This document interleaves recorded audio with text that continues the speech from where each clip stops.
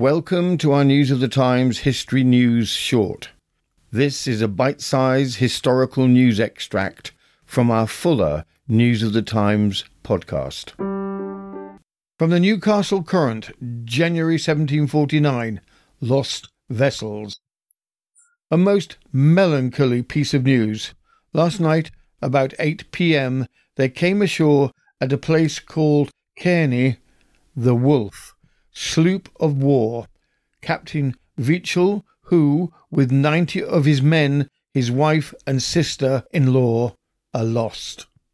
About 30 of the corpses are thrown on shore, as the rest, 'tis likely, will next tide, with part of the effects if the wind continues in the same point.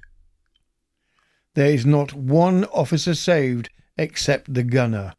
I am sorry to let you know that most of the corpses have been stripped and plundered by the people before it was known by those who would have prevented it. Some few effects are come ashore and safely lodged. We found £10 in the captain's pocket and his watch. There are also at Dundrum 3 other vessels lost, one of this port, another with sugar and cotton from Portsmouth, and the other with herrings from England. You have been listening to News of the Times, and I am Robin Coles.